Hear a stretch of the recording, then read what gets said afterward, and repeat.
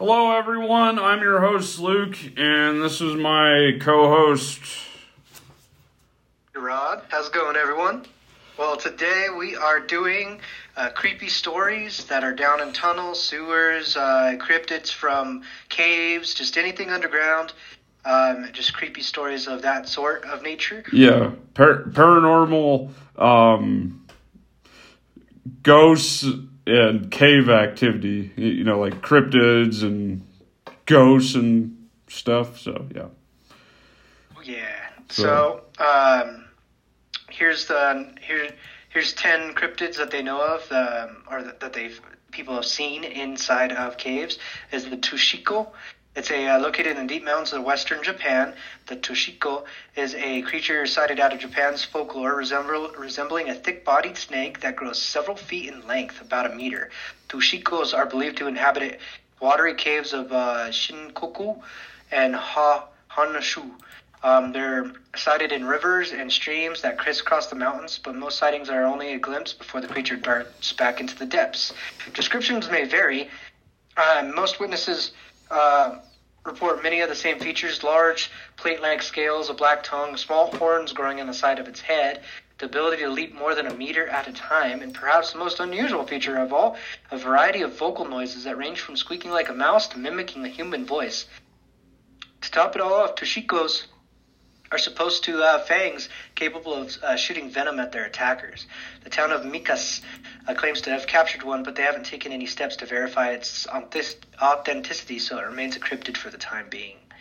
Number 9, the Sharif. According to legend, the Sharif is a beast made out of fire and rock that lives in the volcanoes of Chile. 12 feet tall, shaped like a vaguely reptilian human, the Sharif of myth is believed to be an actual creature, one that is evolved to withstand the normally lethal temperatures of a volcano, much like tapeworms that cluster around volcano vents at the seafloor, basking in temperatures passing 750 degrees Fahrenheit.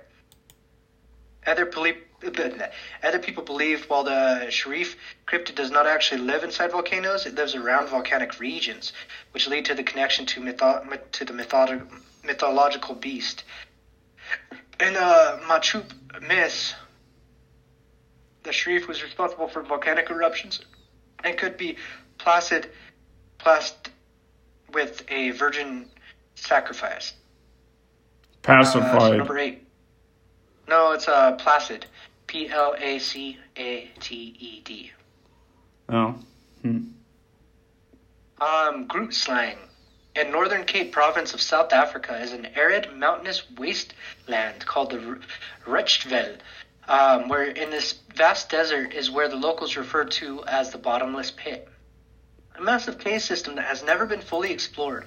At night, a cryptid known as the Groot slang is supposed to emerge from the cave and lure prey back into its lair. Shaped like a monstrous elephant with the tail of a snake, the Groot slang feeds on trespassers and fiercely guards a stash of thousands of diamonds and gemstones. The most popular story about the Groot slang, it kind of sounds like a dragon. The most popular story of the Groot slang comes from the escapades of British explorer Peter Grayson. In 1917, lured by the stories of diamonds in the bottomless pit, Grayson took a small team of men to find the caves. On the journey to the caves, tragedy struck. 2 of his men were killed by a lion, one was bitten by a venomous snake, and another became sick. The final 2 members carried him back to the nearest town, leaving Grayson alone to continue his quest. He was never heard from again. The locals came to believe that he had been killed by the Groot slang. Modern sightings of the beasts suggest it might be a massive python. Witnesses claim that they have seen an animal resembling a snake but 50 feet or 15 meters long. Another witness claims to have found mysterious footprints in a meter wide that eventually disappear at the river's edge. Number 7, the Jaba Fofoi. Jaba Fofoi. Stories of giant spiders come from all over the world, but most famous one is the Jaba Fofoi, a massive arachnid that's believed to live deep down in the African Congo. The largest known spider is a Goliath spider, with a leg span of 14 inches. That's enough to make a grown man shiver, but the Jaba Fofoi is supposed to be several times that size, at 4 foot or 122 centimeter leg span in most cases, and 8 feet according to at least one report. According to the tribe of Pygmy indigenous to the region, the spiders will spin large circular webs at the ground level, crouch in the middle of them, eating birds, rodents, even the forest antelopes. Other stories say spiders dig holes in the ground with a hinged trap door, like a sensei spider. The stories aren't centralized in one region. Similar stories have come from tribes in Uganda, to the east, and Central African Republic to the north. Tales of giant spider cryptids are not specific to Africa either. In 2011, a filmmaker named Richard Terry was told of a 4-foot wide spider living in deep holes in the Amazon jungle. Number 6, this is the one Luke is really familiar with, reptilians. What'd you say, Luke? Oh God. Okay, so we're gonna preface that one with a short. I might joke about reptilians and whatnot throughout various podcast episodes, but I personally do not believe the reptilians exist. So I'm just prefacing this, like, I don't think that they're, like the Queen of England is a shape-shifting reptilian, or, Justin Bieber is a reptilian. I just think it's a funny, I guess, meme.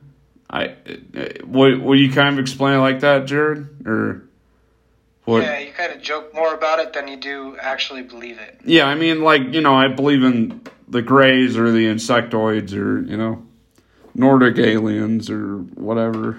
But, like, I draw the line at reptilians living underground that, have been there for hundreds of thousands of years or whatever. So, anyways, continue, Jared.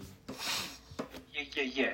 If David Lick is to be believed, reptilians are shape-shifting humanoid lizards from space that have infiltrated the top levels of government and are even now impersonating our world leaders. Dick Cheney, as well as George Bush and Barack Obama, have been called reptilians. While reptilians are able to change their shapes to resemble humans, conspiracists also believe they have a vast underground civilization. One eyewitness reports a subterranean encounter in 1995 with a group of cavers in Missouri. This creature was not a man and stood about 7 feet and had a brown, scaly skin. The face and head were shaped like a human with a flat nose, but there was no ears or hair. It also had a massive 4 to 5 foot tail that tapered to a point. It is dressed in gold metallic outfit with long pants and shoes. Other people have since claimed that running across strange reptilian creatures in caves, one person supposedly managed to take a picture of the creature. Yeah, can I add on to it too? Yeah, go for it. Because this is my bread and butter, so I might as well chip in. Oh yeah, go for it. Okay, so like one thing that I think we'll do another episode on is one of the main reptilian I guess sources of information is the Dulce base I guess installation that was brought forward by a anonymous guy that was interviewed, and he refused to. I don't think he gave out his name. Another one is what's his name? It's David Icke. Yeah, he's. Yeah, that was the guy they mentioned in this article too. Yeah, David Icke. ICKE or something. Yeah. Yeah, I mean, it's just to me, it's like tied to, like the Illuminati or, things like that where they're like, it's,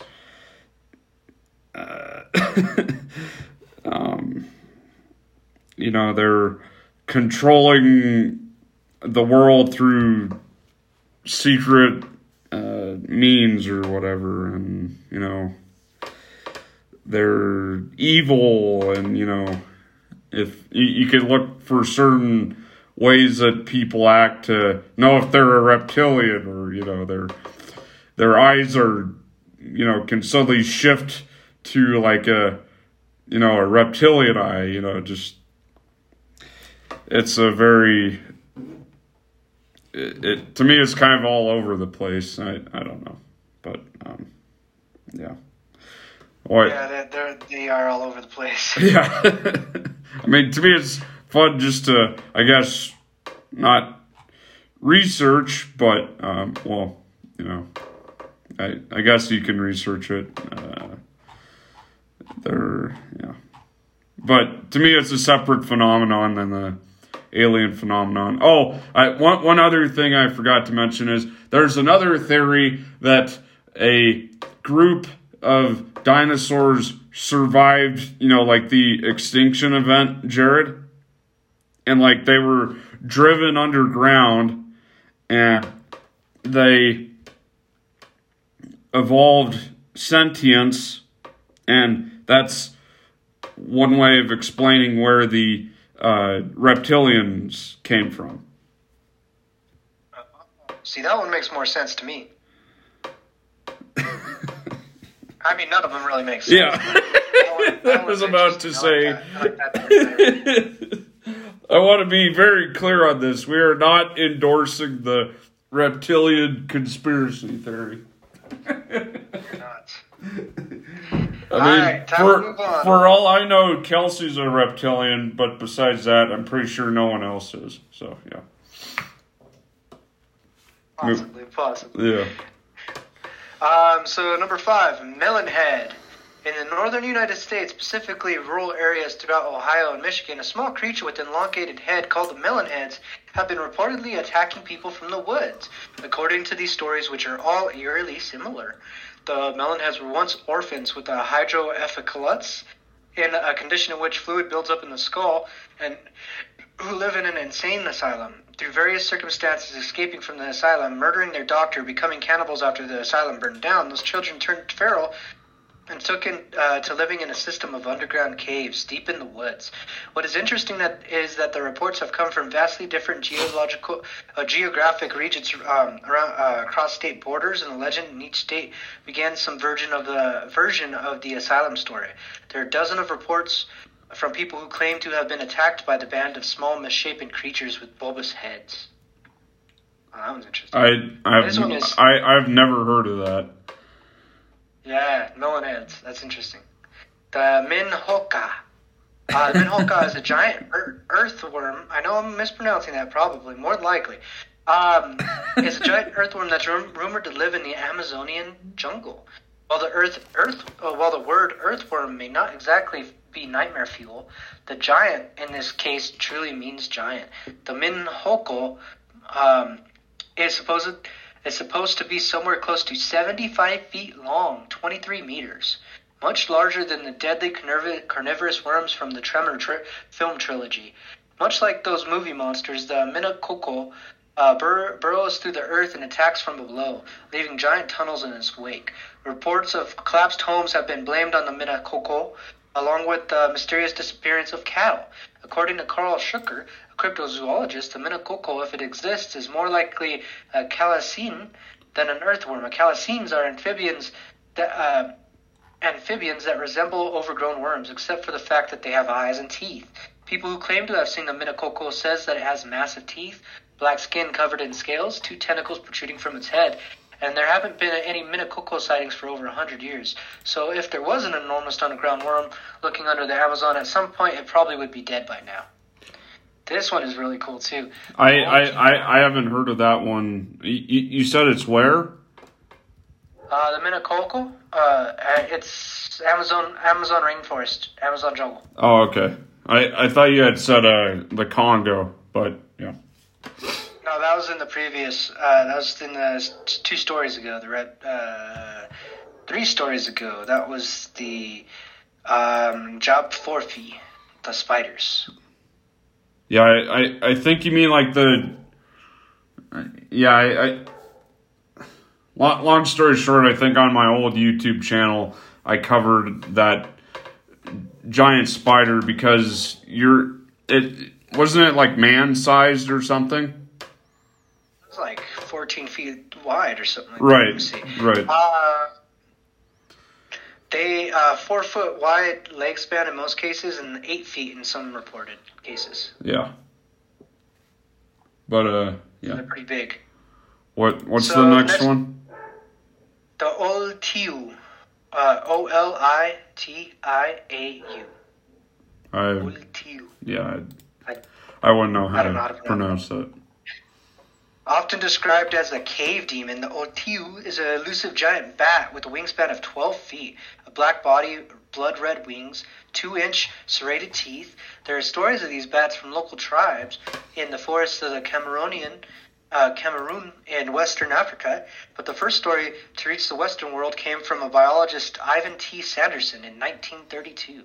Sanderson was studying hammerhead fruit bats, another large bat species, when he was attacked by the largest bat he'd ever seen. With a wingspan more than 4 times as large as a hammerhead's bats, when Sanderson reported his encounter to the native guides he was with, they became excited and attributed it to what they called the Oltihu, which is a combination of the words ul and nita, or niya, N-T-Y-A.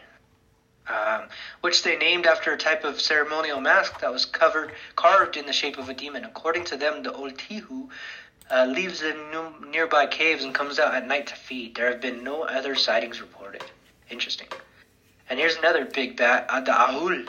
Yeah, the Ahul. Ahul. I think we've talked about this one before. Yeah. While we're on the topic of giant bat cryptids, we have to mention the Ahul, which has been sighted several times in the lava rainforests in Indonesia.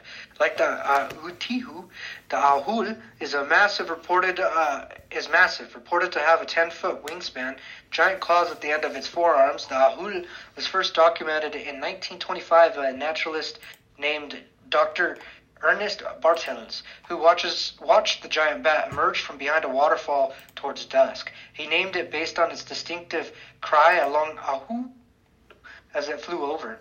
2 years later, Bartel heard the creature again. He pulled together a search party and rushed out to the jungle to find it. It's been suggested that the ahul is really a large owl, but everyone who saw it claims that it was definitely a bat-like creature, not a bird. Other theories are that it's a flying primate, even a living pterosaur. I think it's a relative of Bat Squatch. Maybe. Even a living pterosaur that managed to remain secluded from the world deep in the nearly impenetrable Indonesian rainforest. And here's another really interesting, weird-looking guy. This dude's weird-looking. Tazu worm. The Tazu worm is the most famous European cryptid, a lizard-like animal that looks something like a dragon, but with a row of spiked ridges running down its back and a cat-shaped head.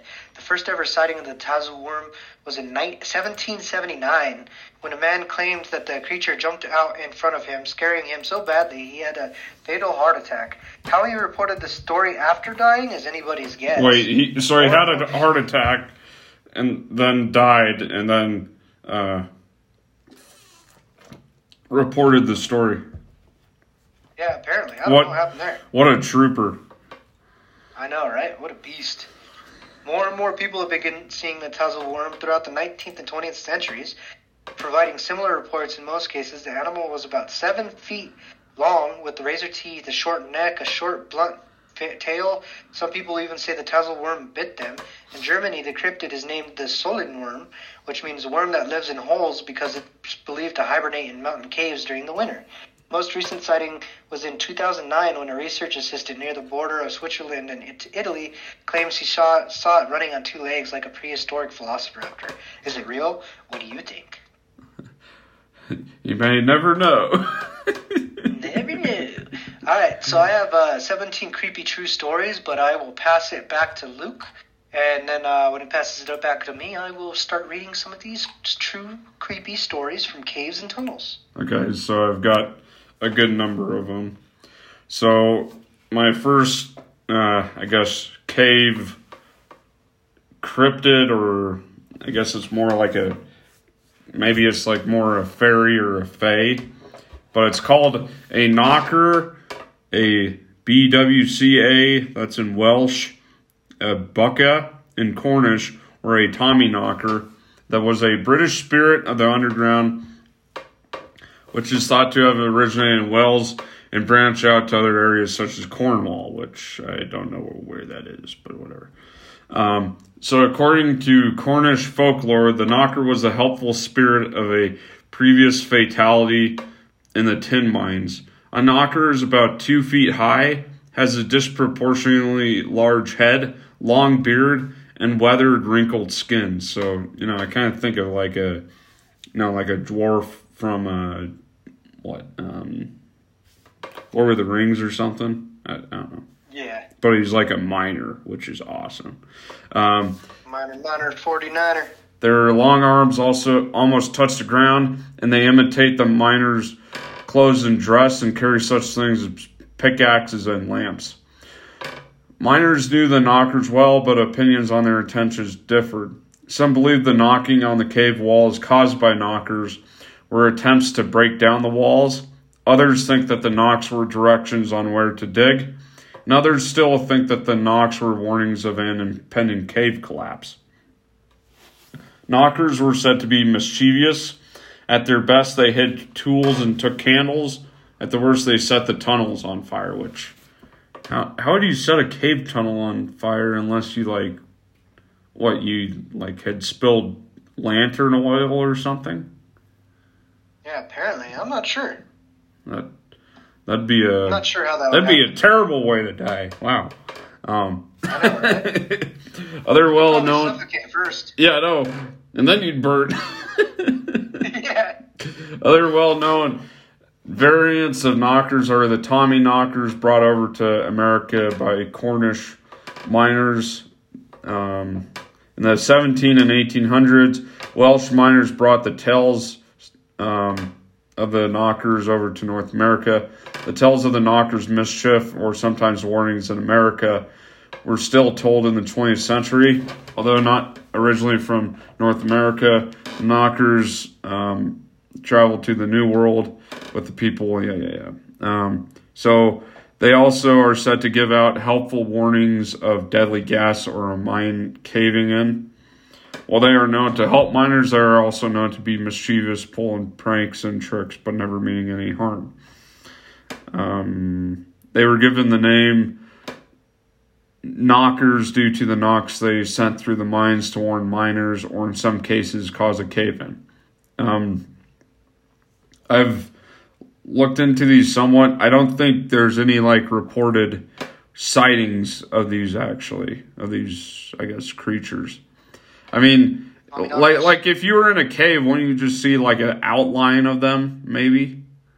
If anything. It's pitch black in caves. It depends on where the lighting is at, but it's pitch black if you're exploring. Okay, here's a question. Have you ever gone spelunking, Jared? A guided tour of it, yeah. Yeah. I think my brother's done it a couple times, but I've tried some. Yeah, I've only been to the Cave of the Winds, but besides that, nothing. Did you do the regular tour, or did you do this creepy, scary tour? I was a kid, so I think I just did the guided normal tour. Oh yeah, we're gonna have to go do the scary tour. That one's really good.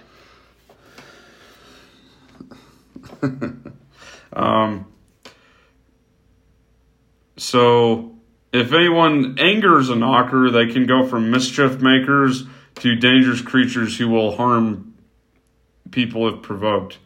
Wow. So they're also invisible, and they can only be heard and are rarely seen. But when that explains.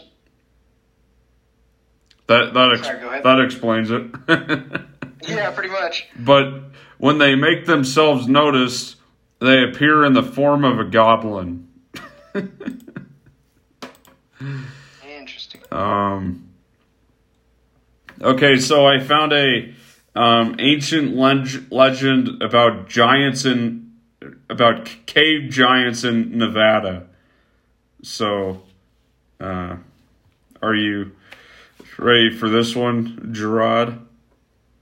Yes, sir. So these are the giants of Lovelock Cave, Nevada. According to an ancient legend, North America was once inhabited by a race of giants that were much taller and stronger than the average man. These giants, a red-haired tribe of cannibals known as the Si-Te-Ka, spelled Sitecah. I'll probably have to come back to ancient giants in America, often harassed the Paiute tribe with war and captured their victims to eat. After many years of conflict, the Paiute tribes banded together to destroy the Si-Te-Ka. As the battle went on, the last of the red-haired giants were chased into a cave by the Paiutes.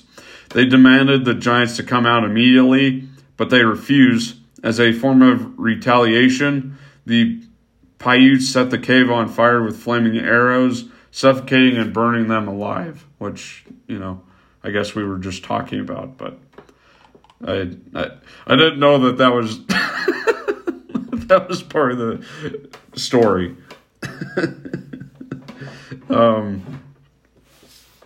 So fast forward to modern day. Because of an earthquake, this cave's entrance eventually collapsed, leaving it only accessible to bats. These bats produce an abundance of bat guano, a valuable ingredient in gunpowder. This guano discovery led many humans back to Lovelock Cave, also known as Bat Cave, Horseshoe Cave, Sunset Guano Cave, and Indian Cave.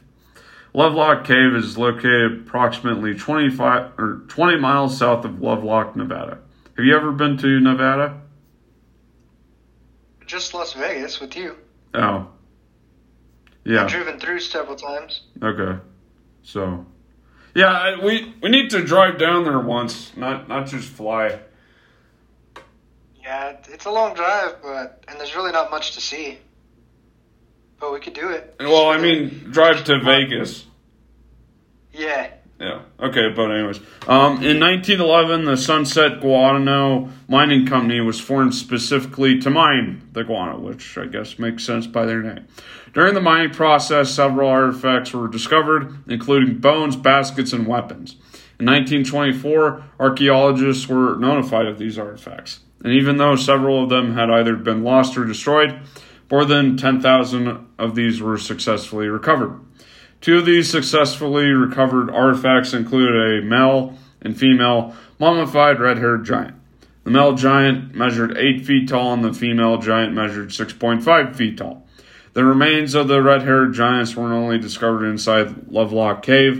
In 1931, 2 giant skeletons were found near Lovelock, Nevada in the Humboldt dry lake bed. One of the skeletons measured 8.5 feet tall, and the other measured nearly 10 feet tall.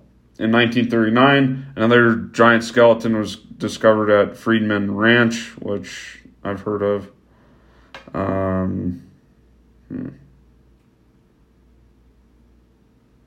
Measuring 7 feet 7 inches tall. So, yeah.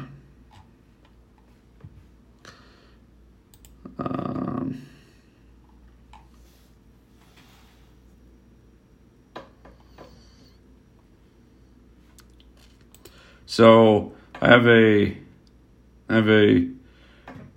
skinwalker sighting in St. Louis, but it's like in a tunnel. So that's interesting. Can I do that one and then I'll kick it back to you? Yeah. Okay.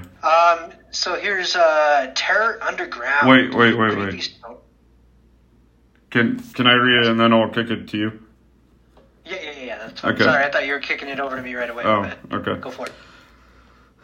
So this was posted in r/cryptids, a sighting in St. Louis Metro East 4 months ago. Last year on Saturday, June 27th, my friends wanted me to come pick them up, go to McDonald's in the nearest town, and then drive around on country roads. Because of I had my mom walk me outside to my car, and I had my dad watch out through the window to make sure my mom was safe going back into the house. I picked up my friends, went to McDonald's, and started riding around country roads. This is something we did often because there's not much to do in our village in St. Louis Metro East. We were coming back into town sometime between midnight and 1 a.m., and we noticed the moon appeared red. We started talking about it, and we began arguing about what effects a red moon has on people. Just as we started getting loud, we saw a creature on the side of the road. Okay, I thought it was in a tunnel, whatever. It seemed to be humanoid, but its forearms were much longer than its upper arms. It was very pale, almost grayish in color with no hair. The fingers were long, very long and pointy, maybe claws. It also appeared to be very malnourished, so it's a skinwalker. Or a Wendigo, I don't know. We could see its rib cage. It was crouched down next to a telephone pole, but just as we were coming back into town, I slammed on the brakes, turned on my brights to get a better look at it. It looked at us and then zoomed up the pole faster than what should be physically possible. It was like a beam of light. We all went silent and started discussing what we had just seen. We all agreed that we had seen the same thing. All of our descriptions were the same. Just up the road was the friend's house we were going to. They had to run in to grab some stuff, so I stayed in the car with the doors locked and my eyes closed, because that's going to protect you. When they came back outside, we backed out of the driveway to head to my house, and we saw it behind us, standing in the middle of the road looking at us. My house is only a couple blocks away, so when we got there, we ran inside as fast as we could. We locked the doors and stayed at my house for a while before I eventually gave them a ride back to his house a couple hours later. He goes on to end it with, "I do not have any pictures, sadly."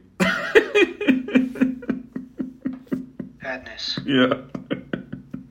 Okay. It's your turn. Suddenly, I realized there's someone there, right in front of me, inches from my face. There's an abandoned, boarded up World War II fort in the southern parts of Belgium. We often sneak into with the scouts. Getting in there requires scaling a sheer wall where we've placed anchoring points for ropes and climbing gear. Next to a relatively busy road, so you're being super quiet, making no light, and cowering every time a car passes by so he doesn't spot you with his lights. The atmosphere is set. The moment you enter, it's like diving into water. Sound stops. The entire place is constant 14 degrees Celsius with a slight breeze passing through. The tunnel is barely large enough for me, slightly broader than the average person, to pass through without turning my body sideways. The tunnel is just high enough to work up a decent gate while hunched over. As someone ahead of you blocks the passage for a moment, the breeze stops and it feels like the entire tunnel network takes a breath. Because of the way the tunnels are constructed, they echo in such a way that your own footsteps seem to be coming from behind you. They also seem to take one more step than you do when you stop. Of course, we don't allow the guys and gals to take any source of light in there, so it's pretty scary overall. So I'm in there, posted at a side passage to ensure everyone takes the same path and does not get lost. I go in first before any of the climbers arrive, so they won't know there are friendly faces in there helping them. I'm in there for a while, just waiting for the first to come by. When I see a dancing little light come down the long hallway, I quietly settle back into my nook and wait for whoever was smart enough to hide some matches and take them away. The light quietly bobs closer as I realize those aren't any footsteps accompanying it. I poke my head around the corner just in time to see it disappear. I hear no footsteps still. I settle back and wait some more. Then I realize I do hear some scuffling, very faint, breathing noises, but still very faint. I became aware of a wet heat coming from right in front of me, with the faint smell of a person. Sweat? Dirt? I suddenly realize there's someone right there, right in front of me, inches from my face. The breathing stops. Suddenly, whatever it takes is aware of me as well. Whatever or whoever it is, we're both holding our breath, both acutely aware of each other. It takes ages. I'm sitting there, unable to move, speak, or breathe properly. The wet heat passes, and some minutes later I become aware of this very faint light coming from my right side, which soon dissipates and leaves. Some time later, I hear the familiar stomping of combat boots coming down the hallway from my left. I stop the person to tell them to keep following the passage and take the first right they come to. Out of curiosity, I asked who went first. No one. he went in first. It explained so much later. The first guy got lost down a dead-end side passage, and the second girl passed by him. She got nervous from the footsteps and removed her shoes. She saw me poke my head out from around the corner and dropped the match. She passed me very slowly. One at the later checkpoint, she was crying her eyes out. Oh, so it turned out it was a different person that got lost, and they heard him, and they took their shoes off to be silent. Oh, that's interesting. Do you have another story, Luke, or can I read my second one? It's up to you. Yeah, I mean, it's like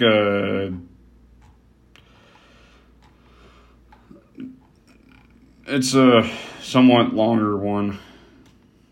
Go for it. Okay, so this is another one.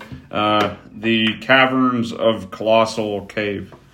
Just a few miles south of Tucson lies Colossal Cave, an often overlooked natural landmark with well over 1,000 years of history. The roofs of the caves are blackened from centuries of Native American bonfires and ceremonies. The bones of humans and animal remains litter the ground. With no flowing water, the cave is no longer actively growing, but the ghosts and spirits in colossal caves are alive and kicking. At least 4 different ghosts live in the cave system. The most encountered ghost is that of Frank Schmidt, one of the early developers of the cave. He tends to accompany visitors to the caves to ensure they don't stray too far from the beaten path. Frank was always smoking, and the smell of smoke fills the caves when he appears. He's often seen in restricted areas and vanishes into thin air before being seen by anyone. A group of train robbers used the caves to hide after hitting a big score in the late 1800s. After being traced to the caves by authorities, a shootout ensued. A few of the bandits were killed, while others were caught, but the money was never recovered. The Wells Fargo stamped bags are still said to be somewhere in Colossal Cave, and the ghosts of the dead train robbers have been seen wandering around the caves looking for their lost loot. Another one is the ghost of a Native American woman that can be heard moaning and sobbing around the caves, and a ghost of a lady in white seen floating around the entrance. So we're going to pre-contact, pre-European contact. So over 1,000 years ago, around 900 AD, the colossal caves were discovered by local indigenous people. The Hohokam, the Sobai Puri, and the Apache tribes all used the caves for various purposes, including ceremonies, rituals, and protection from the elements, as well as other tribes. Some say that they may have even lived in the caves. The ceilings in some areas are blackened from centuries of bonfires and bones that are straddled along the floors of the caves. Many of them have been removed, but early European settlers claim to have found hundreds of antlers piled inside. There were also human remains littered across the cave floor, and the Native Americans evacuated the caves around the times of European conquest, sometime between 1450 and 1600. So now we go to the bandits of the Southern Pacific Express. So these are the ones that were the train robbers, and they hid in the cave. So this is a cool story. Sometime in the 1880s, a group of train robbers discovered the cave and decided that it would be a good place to set up their base of operations. The Southern Pacific Express Railroad wasn't too far off. The colossal cave provided protection from the authorities. Their first heist was a success. They got away with over $3,000 in straight cash, and the bandits wanted to try their luck again. The second robbery netted the bandits a ton of gold and silver Mexican coins. So I guess fast forward to today, that $3,000 in cash would be worthless, right? What, $12,000 in cash? $3,000 from 1880. Yeah, if it's just sitting out there, it's probably worthless by now. Yeah, but you know, if you found all the gold and silver coins that they stole, I mean, that would be worth something. Yeah, that definitely would be. So after the second heist, The local authorities had caught wind of the bandits. They got a tip that the robbers could be hiding out in the cave system near the Mountain Springs Ranch. They sprung into action. They surrounded the cave and found the bandits upon entry. After a lengthy shootout, 2 of the bandits were killed while the others escaped. How did they escape from the caves? I guess they had mapped them out or something. The stolen goods were never recovered from the caves. Local legend says that the loot is still somewhere in the cave, hidden among the complex maze of stalactites and deep crevasses. The money and coins they stole were said to be stashed in Wells Fargo stamped bags, and as of yet, no one has found the bags. The ghosts of the bank robbers who were shot dead in the shootout are said to still haunt the colossal caves. Visitors and staffs have seen the shadows of men in cowboy gear wandering around, who then disappear into thin air. Some say it's actually the ghost of Frank Schmidt, but those who are familiar with the cave and its ghosts say that Frank has a much friendlier vibe. Supposedly, the ghost bandits are still in the cave guarding their precious loot. And then this is the other 3 ghosts that people see. So Frank Schmidt. Frank was one of the early developers of the cave, and he apparently still hangs out there in the afterlife.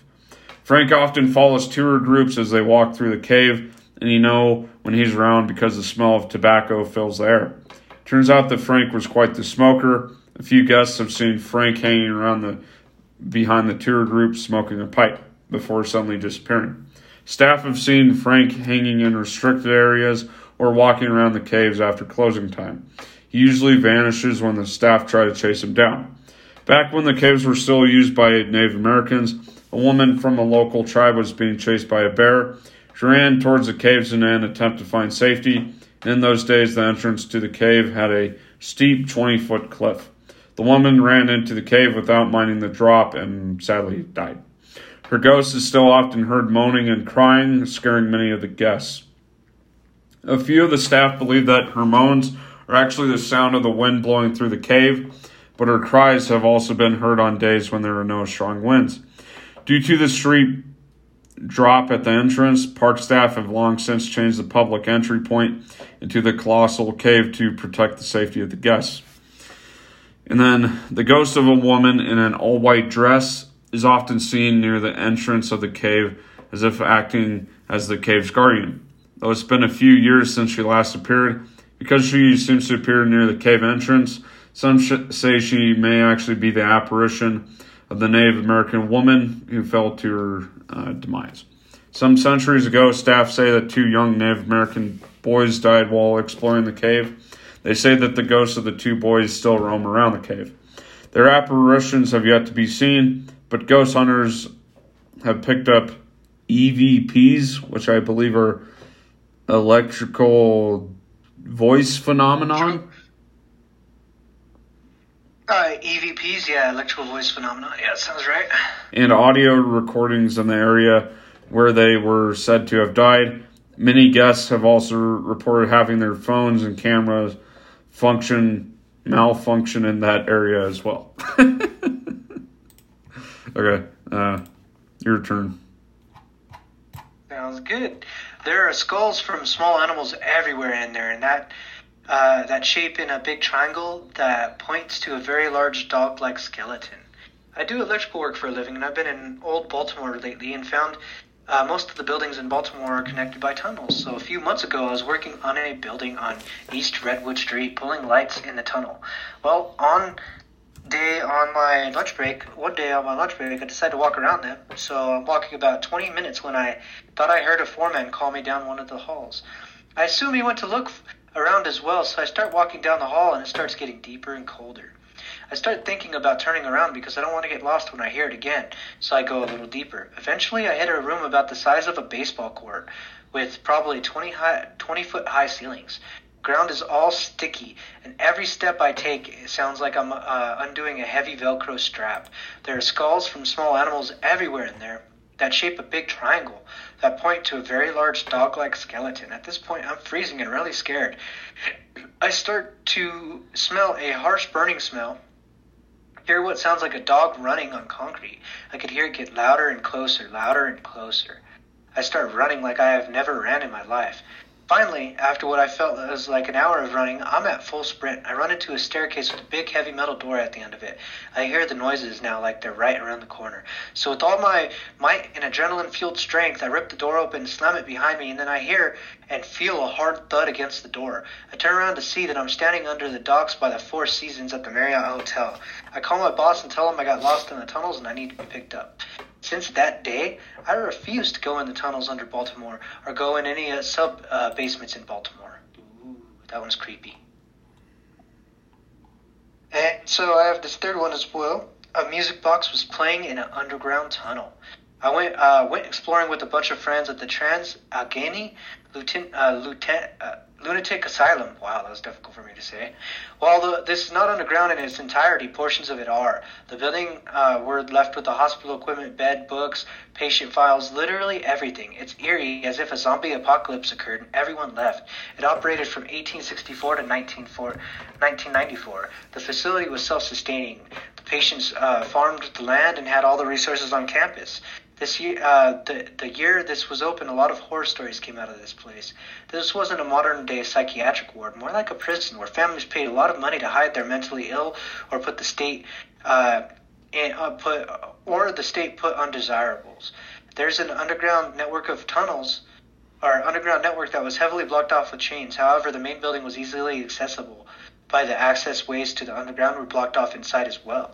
Every time we got near one of the underground tunnel systems, we could hear faint music playing. It sounded like a music box playing. We found a bent wire gate and attempted to file in. The music got louder and louder. We were all pretty freaked out.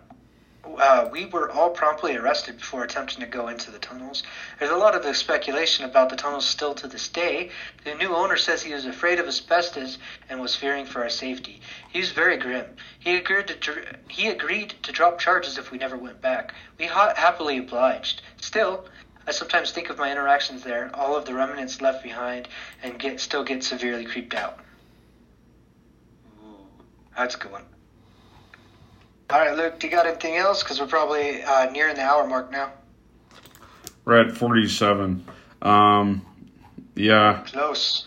I have one more. Okay, sounds good.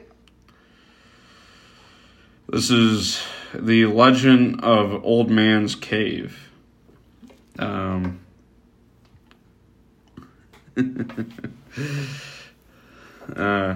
This is a popular destination in Hocking Hills.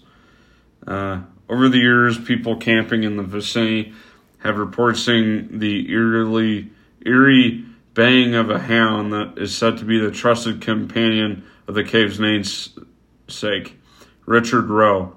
Rowe was a trapper who lived along the banks of the Ohio River with his father and brother during the latter part of the 18th century. When he was in his late 20s, the War of 1812 began, and the young man decided a reclusive and peaceful life was more his speed, so he packed up his things and headed for his favorite cave. From this point on, he spent nearly all his life in the overhang, now known as Old Man's Cave, with only his dogs and rifle to keep him company. You know, that sounds pretty nice, actually. Like, I would love to retire with just living with, like, my dogs. That would be great. Probably in the mountains, I don't know. In the 1850s, old hermit accidentally, shot himself while using his musket's shoulder stock to break through an iced-over creek. According to legend, other trappers found his body and buried him beside his beloved dog in the sandy floor of the cave the two had called home. For nearly 50 years following this incident, people avoided the recess where the solitary fellow had lived, died, and buried, fittingly referred to as the Old Man's Cave. Eventually, though, word got out about the beauty of the gorge, and it became a, quote, must-go destination for Victorian picnics and day outings. One of the area's greatest entertainers in the early 1900s was a local man by the name of James Less. He would often serenade visitors with songs of whimsy and tell hair-raising stories of the cave's ghosts. In time, the spot garnered quite a reputation for being haunted, and as more and more tourists flocked to the cavernous valley, sightings of the old man and his hound became an almost daily occurrence. Often the duo were observed walking along the creek's edge before stopping at a large depression in the cave floor, where they would inexplicably sink into the earth. I mean, they're not hurting anyone. Following a sighting of the pair in March of 1907, one local resident claimed to have returned to the depression with a shovel and found the final resting place of the man and his dog. They also reportedly found a short biography of the dead man's life near the gravesite. Strangely, the name given in the biography was Retzier rather than Rowe, and the dates cited were 50 years earlier than when the trapper lived in the cave. Yeah. Following the excavation of the old man's grave, sightings of the ghost reached their peak, probably because you shouldn't dig up graves. Just saying. Yeah, probably not. That's not a good idea. Yeah, that's terrible. What? So, the spirit was appearing with a regularity that could only be achieved by a steady diet of pickles, spice, and prune juice. What? One sunny Sunday in August of 1907. So you were drunk or what? The entity nearly made a nuisance of itself, stopping to observe 4 separate groups as they engaged in various forms of recreation around the cave. One woman even fainted at the sight of the specter and had to be revived with opiates. Oh my God. Her recovery was happy but sluggish. After the old man made his rounds, all watched in disbelief as he and the hound made their usual exit, vanishing into the ground where their bodies were said to lie, and where some dip dug them up and didn't respect the bodies and rebury them. I mean, what's wrong with these people? In October of that same year, another group had an interesting encounter as they began to lay out their picnic in the cave. When an old man with gray hair and a long white beard approached the party, they excitedly offered up their pickles and prune juice and mentally mapped out how they'd tell their friends about the time they had picnicked with a ghost. Unlike previous manifestations, the phantasm actually spoke this time, choosing conversation over the food laid out before him.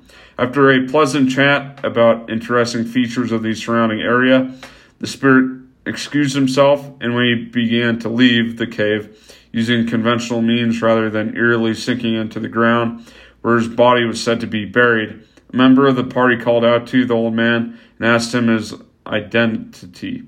Jim Less murmured the form as it ambled away on the dusty trail. So, yeah. So, it's possible that that there were, I guess, multiple people that died in that cave, and that's where their ghosts are being seen. And then I have a very short one called Lady of the Cave. So, apparently this is also in Hocking Hills. Strange encounters at the park are still reported to this day, often by visitors with no prior knowledge of the cave's haunted history. For example, in 2012, a hiker on her first trip to the park was startled after she had ventured too close to a cliff's edge, and an elderly voice behind her warned, "Be careful, dearie, it's a bit of a drop from here." Thinking it was her husband joking around, a cold chill overcame the woman when she turned around to discover he hadn't yet descended into the gorge, and she was all alone in the cave. Yeah. So, apparently, those are some of the ghosts of Hocking Hills, but just for future reference, if you come across a grave, do not dig it up. That is I hope the ghost haunts you forevermore. If you do. The only reason why a grave should ever be dug up is if it's for forensic purposes to find a killer or something like that. Yeah. I know they do it in other countries as well, and sometimes here in the U.S. as well when they need to move the cemetery, and they'll literally dig up all the bodies and move them. Yeah, but then they rebury the bodies like. Yep. Yeah. Okay. Whatever. They do. Whatever. So, anyways, thanks, guys. Kind of a more all over the place podcast, but hey, happy holidays. We're about 6 days out from. My family celebrates Christmas. Jared's does too, but in these times, happy holidays to whatever you celebrate. And hope you're having a good time around this time of year. I know it's hard for some people around this time, so, we wish you guys the best. Yeah, we wish you the best and want to thank you for listening. It means a lot to me. I'm not trying to brag or anything, but in this last 2-week period, this podcast has been downloaded at least 161 times, which I never thought it would, I guess, be that, popular, for lack of a better word. So I kind of cover topics all over the place. So yeah. We do this for fun and enjoyment, and talk about these stories we find. Yeah. And we're really glad you guys could come on, join us on this journey and listen to us talk about different crazy stories and different creatures and stuff like that. And we hope you guys enjoy it. Yeah, and hope you guys have a good holiday once again. Thanks for listening. This has been your host, Luke, and my co-host, take care, guys. Gerard, because the audio cut out. So, peace out.